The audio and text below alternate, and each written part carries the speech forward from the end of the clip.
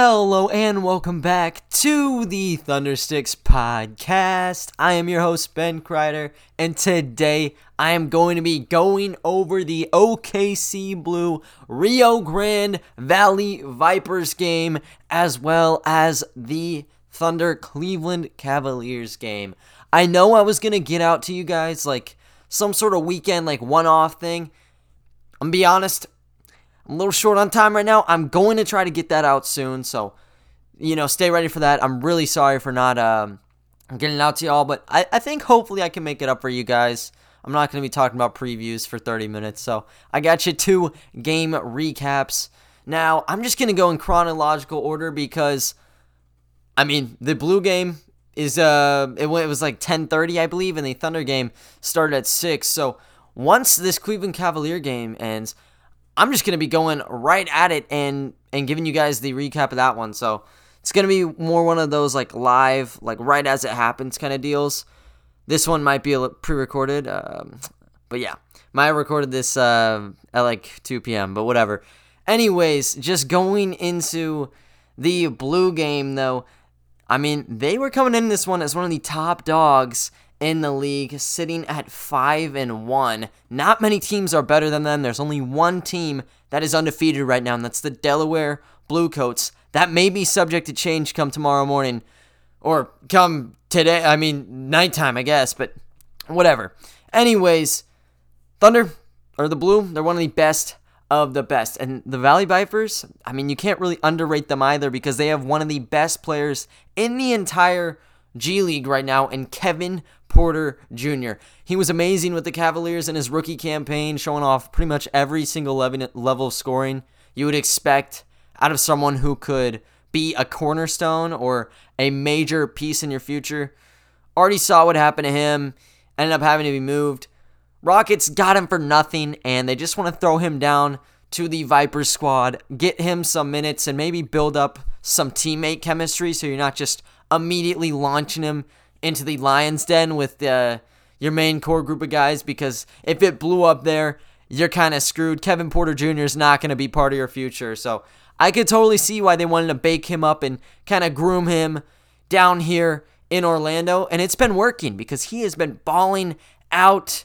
In this game, he was stopped a little bit short, though, because the OKC Blue were able to defeat the Valley Vipers 125-114. So OKC, they're up to 6-1. There's only, I believe, 2 or 3 teams that have that same record, and you got the Delaware Bluecoats who are undefeated. A loss tonight means there is a 4-way tie for the number 1 seed, and they have not played. The Thunder have not played any of the 3 teams that would be in that competition. It would be the Erie Bayhawks, the Austin Toros, and the Delaware Bluecoats. They play the Bayhawks, I think, pretty soon, so that might be a cool game to kind of just see like a positional battle in the standings. Same goes with the others as well. But yeah, great time on the schedule. Just looking at it from today, though, they got a new piece back in Josh Hall. He did not make his debut up until Sunday, which is kind of crazy to think about. He seemed like he was good to go, like when he was with the Thunder. I think his only injury was like due to health and safety protocols. And if you're going to be in the Orlando bubble, you can't really be having issues with that kind of stuff, at least to originally get admitted into it. Maybe once you come down with something, you're in quarantine. But to get in there, yeah, you can't be on the health and safety protocols. So able to get in. We don't really know what the injury was, but glad to see him back. He didn't play a lot of minutes, but it's completely fine because other people were able to get it done. And in the first quarter, the Blue, they got hot again. They keep getting hot. Nobody can stop them for like the first 5 minutes of the game. And they had a 17-3 lead to kick things out of the gate. Like, are you kidding me right now? The Vipers, however, they actually were able to bite back. And they had a 27-12 run of their own. And they were actually leading through the first 12 minutes. They were up a single point, 30-29. OKC, they were kind of just working from everywhere to start out the game. And I think they were trying to kind of hone in on limiting Moses Brown inside. And whenever that happens, the team kind of gets rattled a little bit. So they resort to the 3-ball, and once the 3-ball doesn't get going, you kind of run into problems. So the Vipers made a really safe bet in just trying to stop the paint, stop Moses Brown, Yurtseven, all that, and it worked. So they got it going from downtown to help them out a ton. But there was still one man on the Blue who they could not stop, and it was the Blues' first-round pick, Xavier Simpson, who had 12 points in the first quarter on 5 of 7 shooting. And he was actually getting in the paint. It wasn't like, just picturing like Moses Brown snagging 5 offensive rebounds and throwing it back up. These were some cold, hard penetrations, going in at 2 guys, giving off his signature baby hook. He gave up like 2 of those just in the first quarter alone. So a lot of variety from him, and it really helped out because without him, they would have been down double digits without a doubt. There was no one else who could replicate him on either side of the court through the first quarter. But I think the crucial mistake that the Vipers kind of made was entering quarter 2.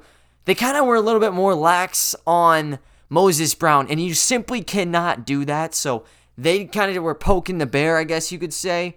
And he just got right into the mix of things. He started out with 2 quick baskets right inside, right where he needs to go, getting all the boards that he wants. And it kind of just put not just him on the map, but every single person on the map. In particular, Aleksej Pokusevski. We have not seen him go off at all in Orlando for the most part. He's had little flashes here, but he has not had a patch of more than a minute to 2 minutes where it's excellent. He had an excellent second quarter in this game. He could have made a hoop mixtape, number 1, 5 million views in a year kind of deal. He looked like LaMelo Ball, Chino Hills, any of the Ball brothers. Yeah, you put him on right now, he's going viral. So what ended up happening in this second quarter, Aleksej Pokusevski first, he launched up a no-look jump pass, and it's something that we've seen from him before through, tapes from his days before joining the Thunder. He still does no-look passes. There probably were some while he's playing for the big leagues with the Thunder here. But, this pass was crisp as hell. He gets up to the free throw line, able to pretty much bait 2 defenders. You got a guy on the right wing, doesn't even look at him. He just strolls up, and Pokusevski, we've seen it, he just kind of gets into a shot out of nowhere and flicks it up. Yeah, that's exactly what he did. So, of course, everyone's going to be baited. No one thought he was passing this thing.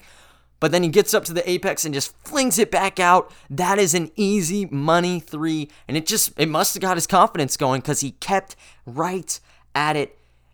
Finishes off with a beautiful reverse layup. And it wasn't like he just gets the ball down low and just flips it right over, the other side. This was like a running start, going full coast on the baseline, flinging right around. Looked like a 2K kind of layup where you're like, how did that guy do that? Yeah, that's what Aleksej Pokusevski did right there. But it did not top the play that he had a little bit later where he's strolling up the court in transition and he ends up putting the ball around his back, spins the ball around his body. I mean, he pretty much played hide and seek because it's like hidden behind his back for a little bit.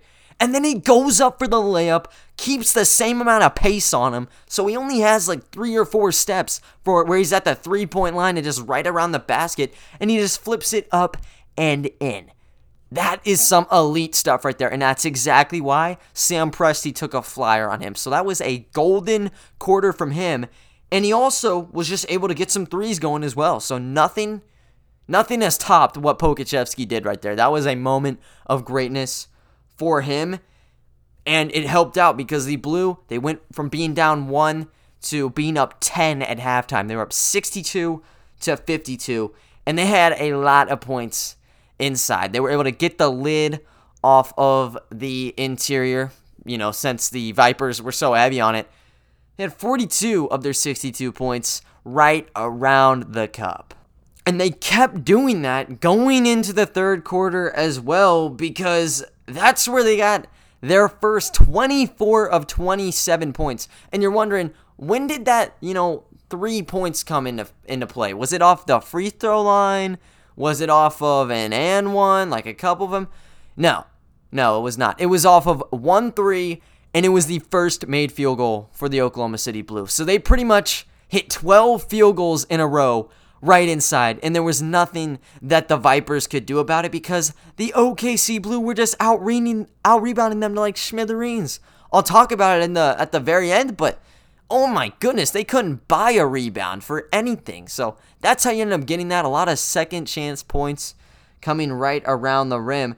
And the Valley Vipers, the only way they thought they could kind of come back was the three-point line. And they were just shooting a ton of threes, even in the first half.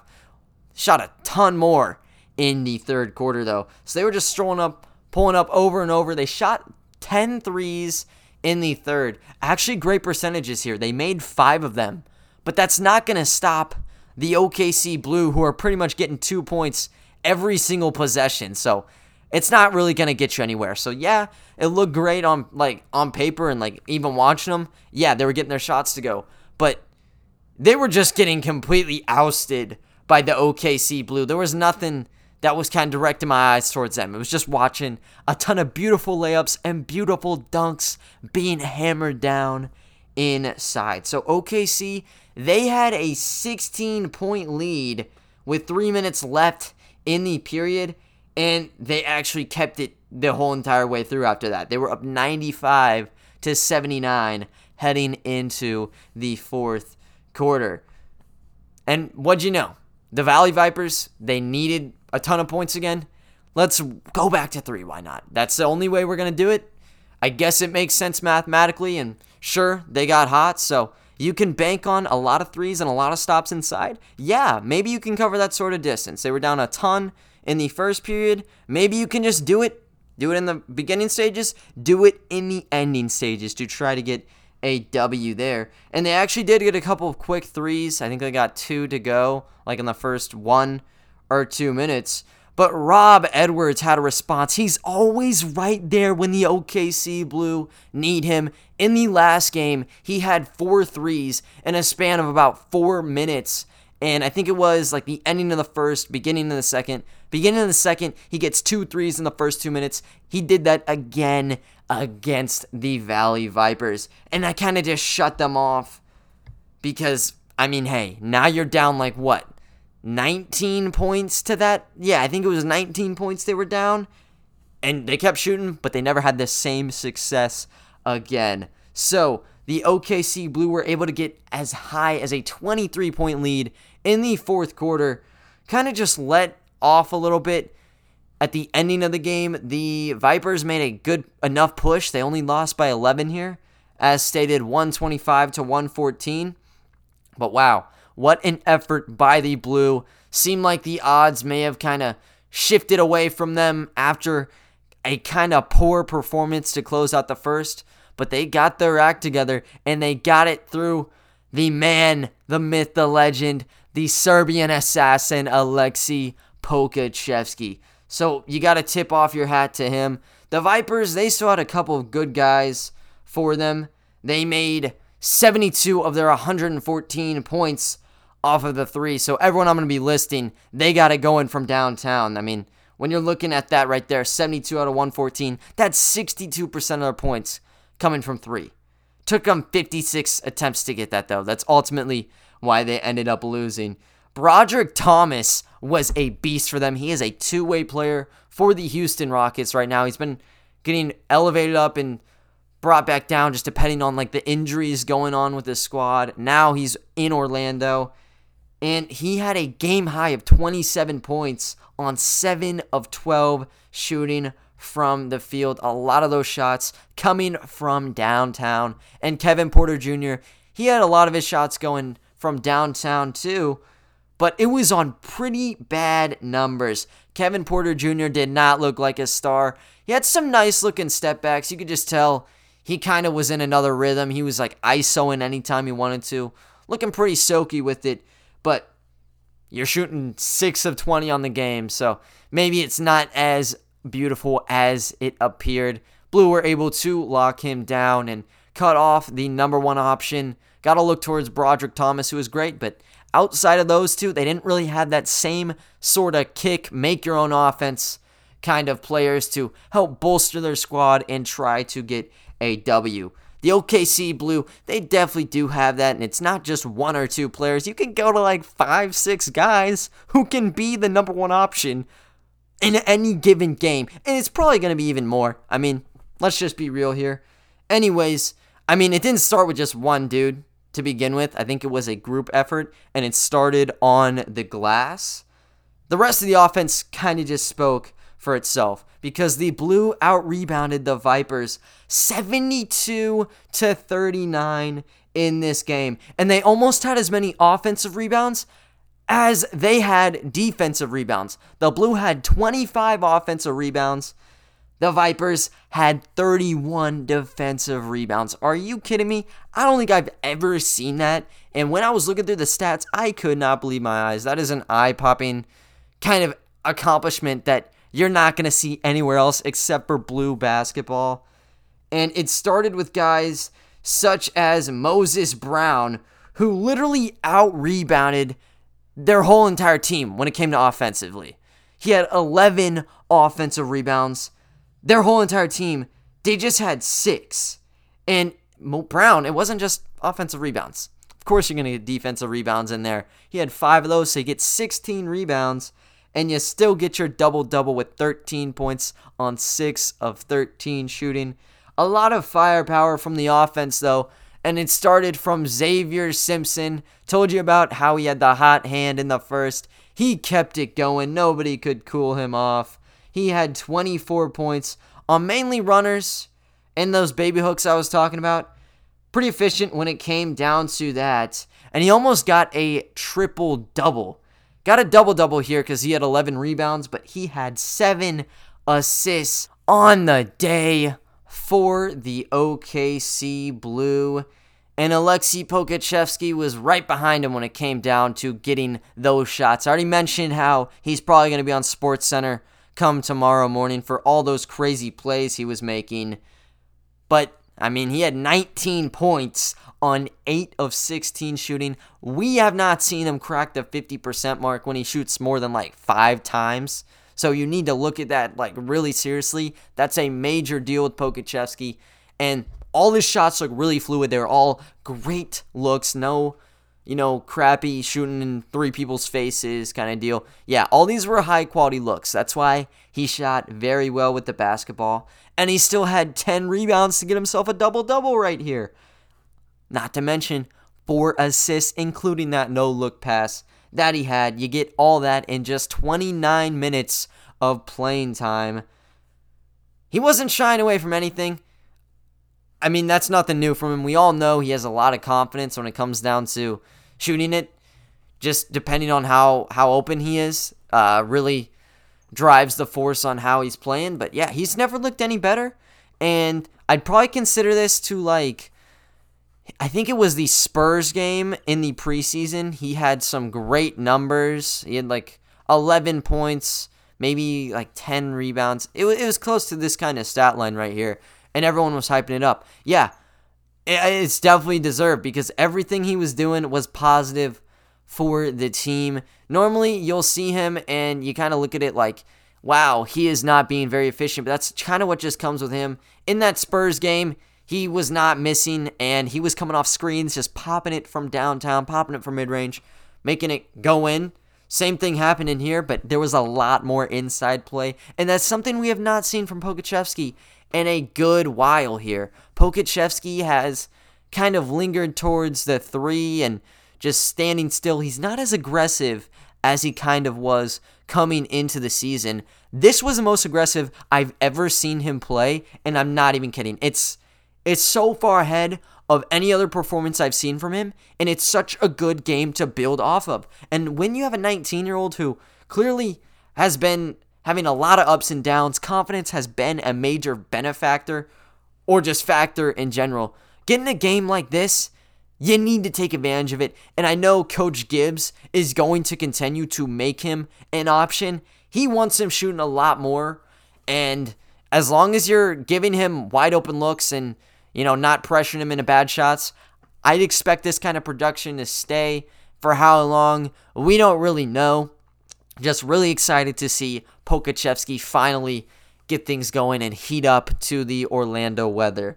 Ty Jerome, too. He was great. It wasn't, any game winner kind of performance like he had in the last game, but he was still great. 14 points, 5 of 15 shooting, and he had 6 assists as well. But he did a great job kind of assessing what was going on with the Vipers defense. He was looking at the entire floor whenever he was making plays. You're not that fast, so you need to use some other factors in order to play the point guard at any high level, and that's exactly what he was doing. So he saw, these tiny discrepancies in the defense, and he was just running with it. In particular, there was a play where I think it may have also been close to a no-look pass, but he threw like an over-the-shoulder pass. He was around the left wing, and there was a man wide open in the right corner. So didn't give any attention to him. Looked like he was just going to try to stroll inside again. Nope. Swoops it right over with the left hand, dots him over in the corner, and that is a wide open 3 for you. So he was doing a lot of that kind of stuff, and he was still trying to work in on the insides here. Did a lot more on the 3-point arc, though. He hit 2 just straight up limitless 3-pointers, and he had this corner 3, right corner here, right off an inbound.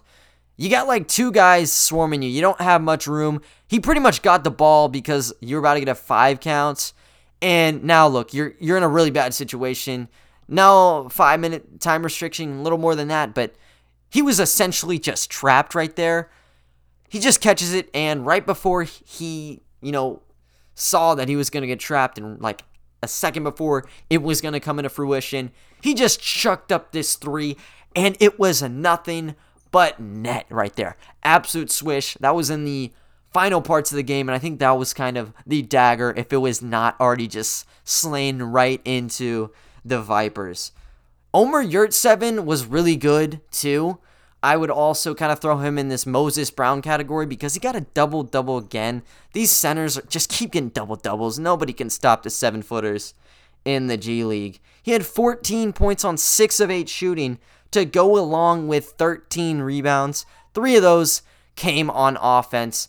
And another guy who I thought was really great was Antonius Cleveland. Now, I've always praised him as this perimeter-centric kind of player because that's really what he has been. He loves sitting in the corner, just getting 3s to go, and he shoots it at an amazing rate. But he has been driving in more often in these past coming games, but he hasn't been going up for these crazy dunks until today, and that's exactly what he did. He had a one-handed throwdown in transition. This guy's flying from I don't even know how many feet away, but it was a pretty long distance, going for the dunk contest right there. And then he had a beautiful windmill coming in from the left side of the floor.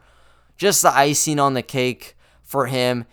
Chasson Randle, he got picked up. 28-year-old point guard showing some pretty good versatility, I would say, from the 3, penetrating inside and even passing. Antonius Cleveland's just like that, except he's a 3 or a 4 here. He can stretch the floor out for you, and sneaky athleticism. I didn't even know he could pull this kind of crap off in, an open shoot-around, let alone in a game. So maybe if anyone needs a small forward or power forward down the line, Antonius Cleveland should be really looked at here. I know this wasn't his most impressive performance in terms of points, but it was still a hell of a game for him. Jalen Horde and Rob Edwards were great too. They paired right along with the double-double crew. I don't know if I mentioned, but Cleveland, he had 13 points. Horde had 11, and Rob Edwards had 12. Horde got his a lot more inside. That's really just how he is as a player. He's not shooting a lot. He loves driving in, trying to absorb contact and ultimately fouls. And Edwards, he likes just being outside. So he was letting it fly from outside, and that's where he got most of his 12 points. So the Blue, they're sitting really great right now. They still got a chance to be the number 1 team in the league, depending on if the Delaware Bluecoats fall. And once they do, it's going to be an absolute race for the number 1 seed because there's going to be 4 people with a 6-1 record or whatever it may be, just 1-loss teams. And the OKC Blue, you don't want to underestimate them, but underestimate their opponent, I should say. But they're playing against the Iowa Wolves tomorrow. This is going to be the second game of a back-to-back, so hopefully no wear and tear is shown. We don't see much fatigue. But the Wolves are the worst team in the G League, and they are the only winless squad left. They are 0-7. They've been close in some games, but they've never been able to finish it off. That's kind of the exact opposite for the Blue. They have been able to finish off close games and a lot of times blowouts pretty easily. Only time they struggled was against the G League Ignite, but they have 2 losses right now, so they're out of this conversation anyways. Will be a fun one to watch, so I highly encourage you guys to try to tune in on that one. So many great guys to be watching here. You don't want to miss any of the action because this is a pretty short season. Luckily for you guys, the OKC Thunder, they have been a little bit of a longer season. They just played their 30th of 72 games on Sunday, going up against the Cleveland Cavaliers, and both teams pretty ice cold coming into this one. The OKC Thunder had dropped the last 5 of 6 and were currently on a 3-game losing streak, while the Cleveland Cavaliers, they lost 9 in a row, so neither side wanted to keep falling. I think one thing that, was a little bit irking, I guess, going into this one, is how this was going to be like a game to settle like lottery selections. Like every single game has to come down to ping pong balls. That shouldn't be the case, and neither side played like that at all. Both sides, they put up a solid fight. In the end, though, OKC ended up taking the victory. They ended up winning 117-101 against the Cavaliers. But I'm not saying that the Cavs didn't put up any sort of effort, because they 100% did. With the win, the Thunder advanced to 12-18 on this season, finally getting back into the win column.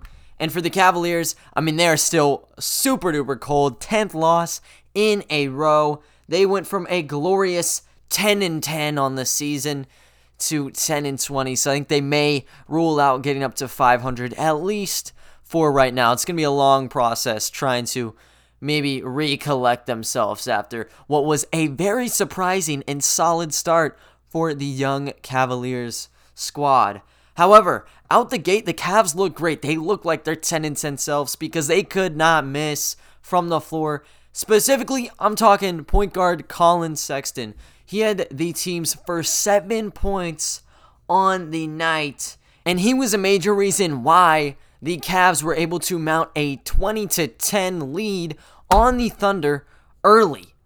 Isaac Okoro, too, rookie, highly regarded. He chipped in with a couple of baskets as well. So a lot of their young pieces were helping to build a pretty quick double-digit lead. However, the Thunder were having absolutely none of that. They shifted gears on the Cleveland Cavaliers, and they went on a 21-8 run off of 9 of 11 shooting to help capture the lead 31-28 through the first quarter. And I want to say, in the first, the officials, they just had the air in the whistle the whole entire time. They were calling anything remotely close to contact as just a foul. They called 6 fouls in the quarter, and it actually helped the Thunder a lot more than it helped the Cavaliers because, as I mentioned, Thunder getting on a 21-8 run. You're wondering how they're getting all these shots to go and how they're doing it on such an efficient 9 of 11 shooting. It comes from penetrations, just relentless attacks at the basket. And when you got guys like Shai Gilgeous-Alexander and Hamidou Diallo charged up for you every single game, you're going to get a lot of contact inside, and they're going to be able to take it. So the refs were calling foul after foul. SJ was getting his, but how about Hamidou Diallo? He had 7 points in the first quarter, 3 of 3 shooting. All those came inside, but there was an and one trickled right in there. So that's how you were able to see the Thunder make a big statement whenever it looked like they may be in for a long night. In the second quarter, though, you're talking guys like Hamidou Diallo again, playing big. The OKC bench was just balling out. Their second unit, the Breakfast Club, as some may call them, has been really just propped up, and for good reason. They have been a great kind of just booster to the team. I mean, back whenever the Thunder was down and they were the ones having to climb back into games, like in the second quarter, the Breakfast Club always saved them. And I mean, as we've seen, it's kind of a different trend now. Like the Thunder will be up double digits and it may slip away. It's whatever. It didn't happen in this game because the Breakfast Club helped score the first 17 points in the quarter for the Thunder, and it got them on a pretty solid run. Came off of three guys in particular: Diallo, Muscala, and Isaiah Roby. So Diallo, he kept going inside for his buckets. Mike Muscala, he's sitting around the perimeter, getting any wide open shot that he wants. I mean, just got to go into his hands, he'll splash it. And then Isaiah Roby, who was doing a lot of the dirty work to begin the second quarter. He was literally sacrificing himself.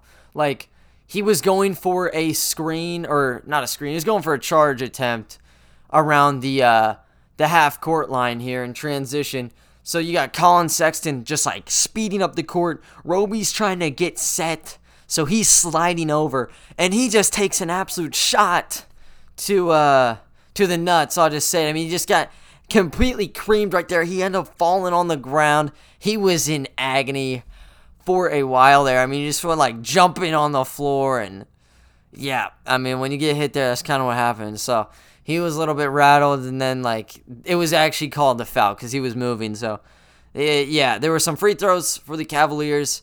Roby had to walk up over there, and you could tell he was definitely in pain. So yeah, I mean, even after that, he was still balling out, and before that, I mean, he was having to go up against Jared Allen at the 5, who has a clear advantage on him, height, weight, whatever. I mean, he's just snagging and flipping shots right back up. So he's having to take a lot of shots, and boxing out a guy like Allen is very, very difficult. So he's having to kind of have a fight right there. Pretty big one, I would say, at the beginning stages of the second.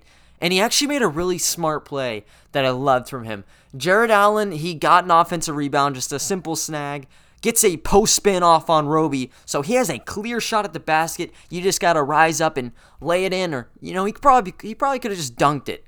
But Roby was not gonna let that happen. As soon as the spin was successful, he got both of his arms and just gave him a straight bear hug.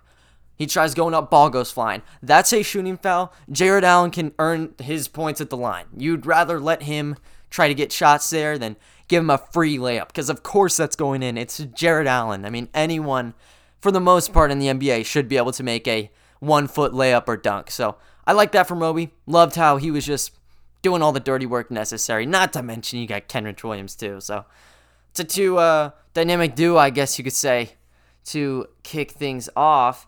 And I mean, the Thunder starters, as soon as they checked in, they had that same kind of presence as well, because they were able to plug in and help get the lead up as high as 12. Ended up being 62-51 by halftime, but you still got a nice double-digit lead.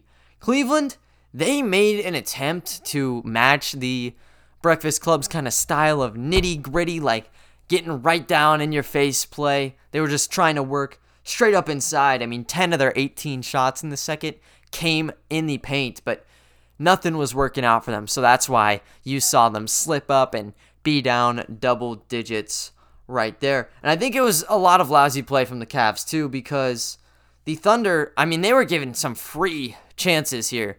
Cavaliers had 10 turnovers, a lot of sloppy passes, and then they also were just hacking at everybody. They had 12 fouls.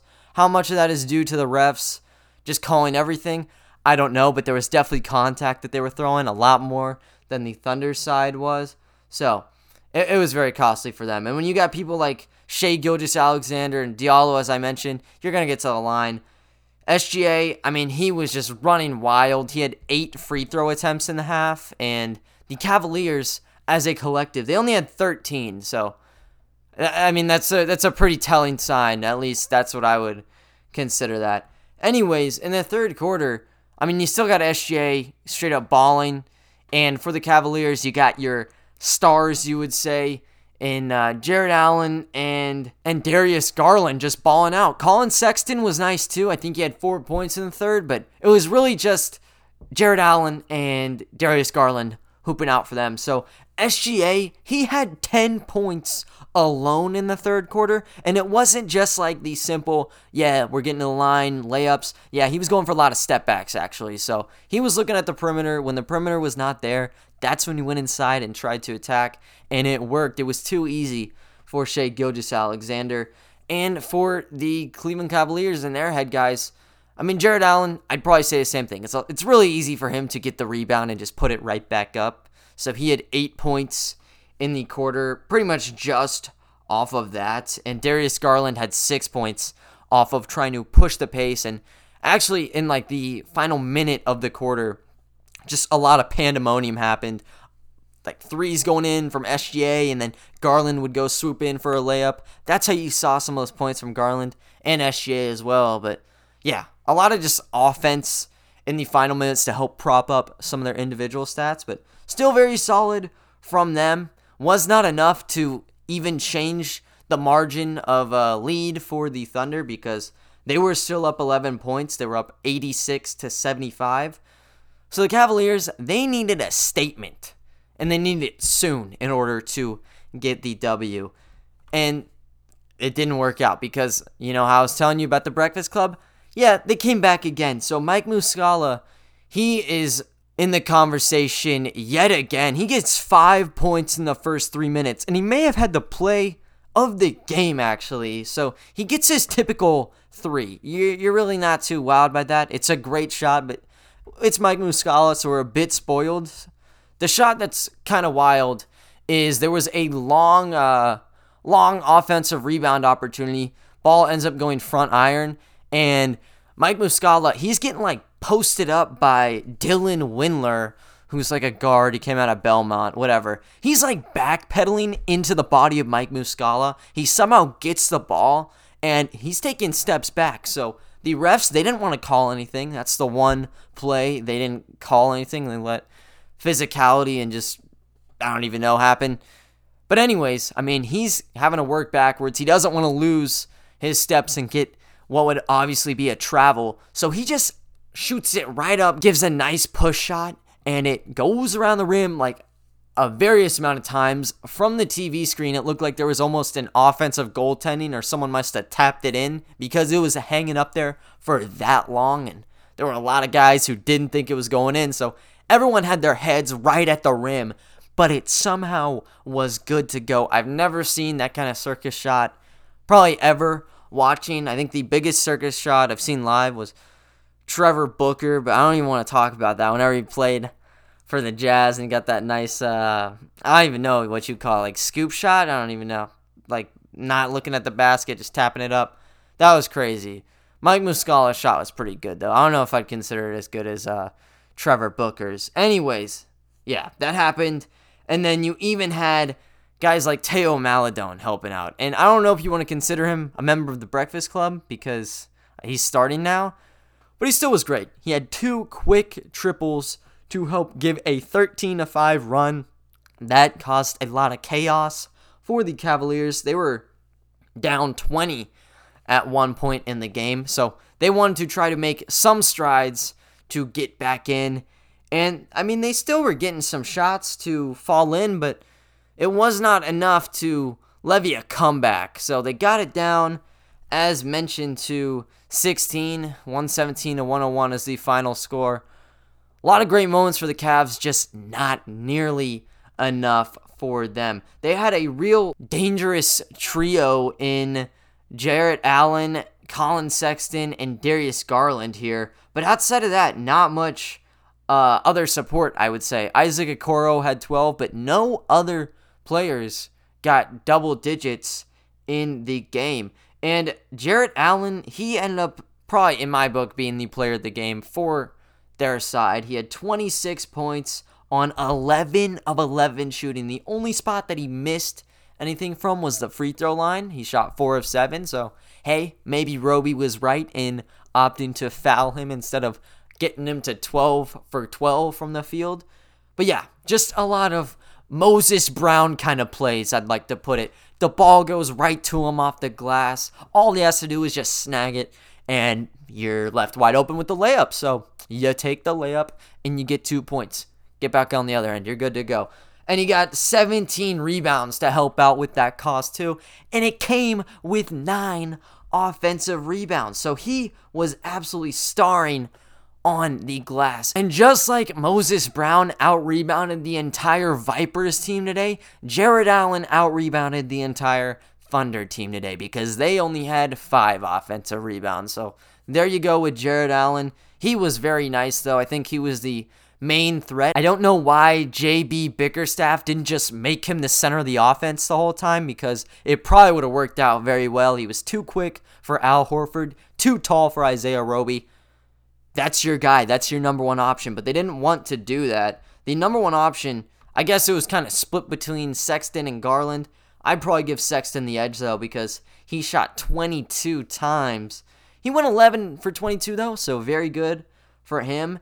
And he led the team with 27 points. So it wasn't that bad. Only issue for him was he was 1 of 6 from 3. So they wanted to go inside. I mean, that's just a trend that they all kind of had. They're one of the worst shooting teams. They love working inside. And I think actually they shoot the closest from the basket compared to any other team. I saw that on Fox Sports Oklahoma pregame, so I'm a run with it. But anyways, yeah, they love taking shots inside. Colin Sexton, penetration master. That's where you saw him for most of the game. He wasn't passing a ton. Only had 3 assists, and he had 4 turnovers. So turnovers was a big issue, and the guards couldn't even irk out any sort of production there. And Darius Garland, he had 21 points on 7 of 14 shooting, 2 of 5 from downtown, and he got a lot of trips to the line. He was 5 of 6 from there.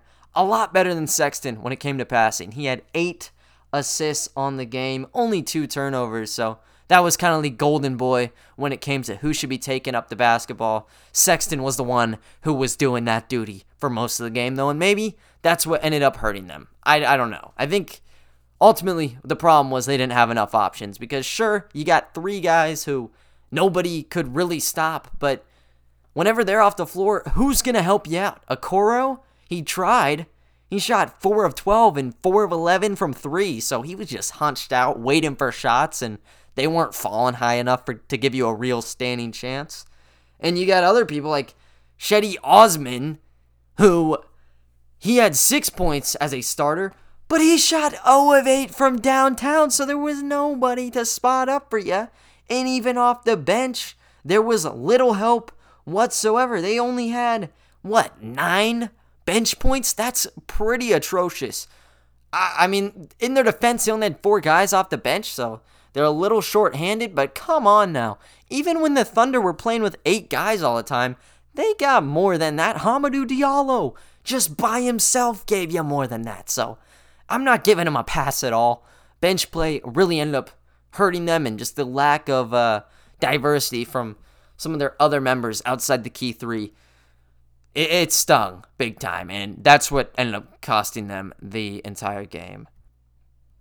For Oklahoma City, a lot of great guys helping to contribute, so there you go with that.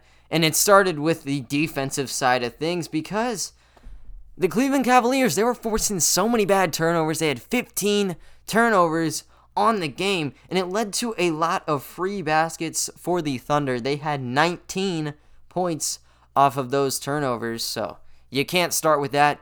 You got amazing players on the squad like Lou Dort, like Kenrich Williams, who are going to snag any loose ball they can. I mean, Kenrich Williams had 4 in this, so really costly to make those subtle errors that sometimes will go through. These guys, I mean, this Thunder group, you can't get that. You know, there's no holes that you can really exploit here. Maybe inside you can, but in the passing lane, in open space, there's way too many threats. And on the offensive side of ball, you got way too many threats as well. And it started with Shai Gilgeous-Alexander. There was a question post-game where SJ was asked, or not SJ, Mark Daignault actually was asked about whether or not Shai should be in the All-Star conversation. And his answer was great. I mean, he said that most of the time, I mean, he never thinks about it. He just assesses his team. But after games, whenever he thinks SGA is the best player on the floor the majority of the time. So if that's not an all-star, I don't know what else is. Totally agree with that here. He was the best man on the court. He led the entire game with 31 points on 9 of 15 shooting and 3 of 3 from downtown off of all step backs pretty much. And he got to the line to 12 attempts, hit 10 of them.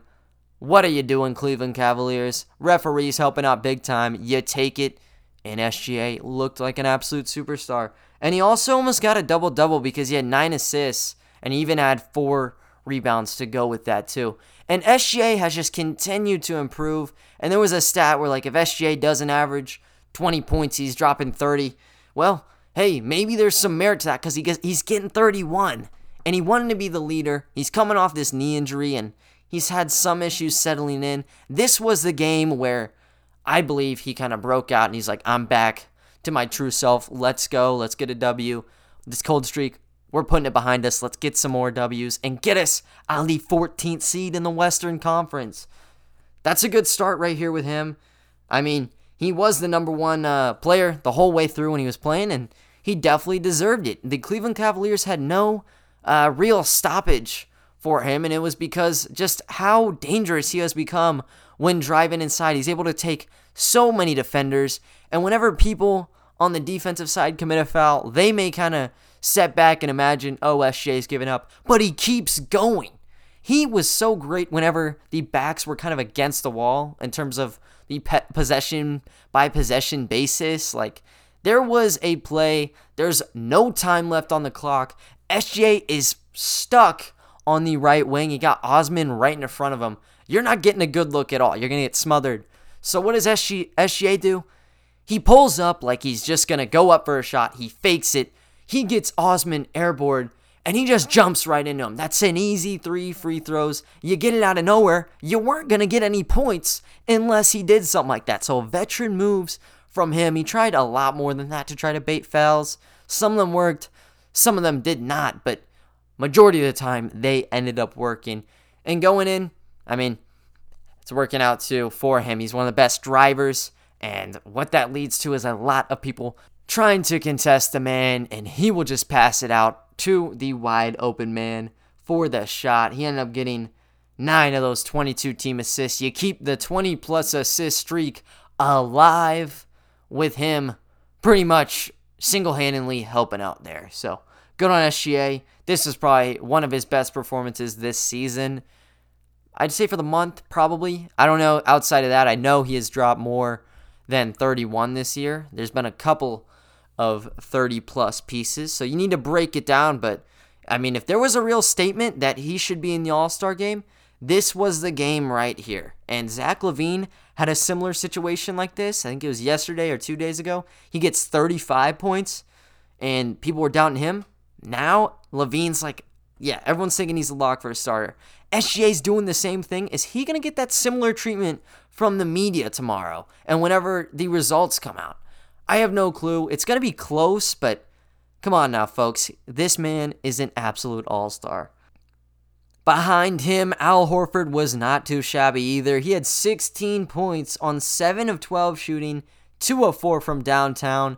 He was getting wide open off of the pick and pops. Jarrett Allen was kind of just letting him do whatever he wanted, and he made him pay. Didn't do it too often, but it worked. So he ended up getting 6 points pretty much free off of that right there, and still working on the interior. It's a part of his game that he's looking to open up and kind of revert back to again, outside of just being that pure stretch 5 that he's looked at sometimes. And even on the boards, I mean, Jarrett Allen just outclassed him, right? He ends up getting 17, but Al Horford's still getting 8, and he only played 28 minutes, so you got to tip your cap off to him a little bit there. But how about how he's been playing on defense?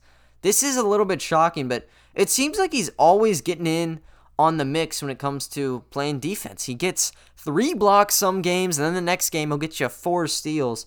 This one, he might have been just a little bit quieter, but he still managed to end up getting 2 steals on the game, and he almost averages 1 steal for the season. That's crazy to me. He's averaging 0.9 steals and 0.9 blocks, so he's switching off every single game where he's going to kind of be in attack mode, but he's always been a pleasant addition to the defensive end. So to any contender out there who needs someone who can shoot for you, play inside, get your rebounds, and get you steals and blocks at the 5, you may want to look towards Al Horford as an option. So he was great. I think he may have been overshadowed a bit by Jarrett Allen, and I'd say deservingly. But it definitely was not a bad game for the 34-year-old. You also had Theo Maledon in the starting unit again. He was amazing. 14 points on 5 of 7 shooting. 3 of 4 from deep. He is unconscious from there. I don't know what it is and why teams want to just give him open looks over and over again. But he's going to be shooting 50% from 3 before you know it when teams just don't care about him. He's a real threat from 3. And I'm not saying it's his best trait, because playmaking's his number 1 trait. He's one of the most elite passers in this entire draft class. I've stressed it since draft day, and I'm sticking with it. He doesn't have to do it a lot because SGA's the man, but because of that, now he's more of a shooter, and he's been great. Didn't shoot a lot when he played in France, kind of just a penetrator, and he didn't play all that much as well, so a little limited, and you didn't know exactly what he'd turn out to be from deep, but he has been very, very good for us. So I want to see Maledon continue to do this. I think this was a tie for his second best performance of his career in terms of points, and it should continue to go up if he's given shots like these, because he's going to end up burying them pretty much every single time. Lou Dort as well in the starting unit was amazing. 10 points. 4 of 10 shooting, but 2 of 6 from deep, which is not bad from him. I mean, he's kind of wavering around shooting 40% one game to, you don't have to guard him in other ones. So this is maybe a happy medium. Obviously, you want more, but you can't be too upset with him. And he's just able to clamp up. I mean, he's playing 31 minutes, and whenever he's not all there on the offensive side, he makes up for it on defense. He still played solid on offense, but defensively, amazing too. Throw him on whoever, and he will produce. Darius Bazley was one of the only starters. I will say, he probably was the only starter who was not all that amazing. He ends up getting a new haircut. He's got a straight buzz cut right now, so call him Buzz Cut Bazley or something. Not the best debut. 4 points on 2 of 7 shooting, 0 of 1 from deep. He had 7 rebounds, an assist, and a steal, but I don't know, man. I think he probably shouldn't have asked the barber for that one. A little bit weird. It's going to be an adjusting period watching his hair come back and just seeing him with the buzz cut, but it's a new look, and maybe he's just getting used to it. He might get back into the swing of things later. He had 2 very amazing games before this, so, drop down a bit. He's going to be back in pure form whenever the Thunder need him in the next game. Off the bench, there were some amazing people to help kind of resolve the issue Bazley may have had tonight. Hamidou Diallo, 15 points on 5 of 5 shooting, and he gets to the free throw line 9 times. Hits 5 of them, but that's still a lot of points you're getting off of just clashing in with other people. And that comes with the refs not really having any sort of aggression being allowed from either side. You see that, you exploit it, you get the results that you want as a team. So he gets everything there. Only 2 rebounds, and none on offense today. 2 assists, a steal, and a block.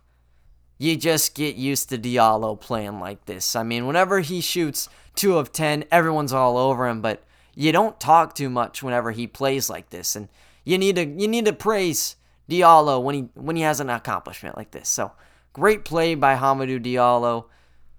Keep it up, man. I mean, he keeps averaging double digits. Only been a few times in this past 10, 15 games where he hasn't reached it. But, I mean, other times, he looks like one of the best players. And there were times where he was probably the best player actively on the floor. And Mike Muscala, he was, I'd say, for a couple minutes, the same way too, where he gets the ball and you know it's going in. He had 13 points on 5 of 11 shooting, 3 of 9 from downtown, and he also collected 5 rebounds. So, traditional from him. He always seems to be getting boards, points.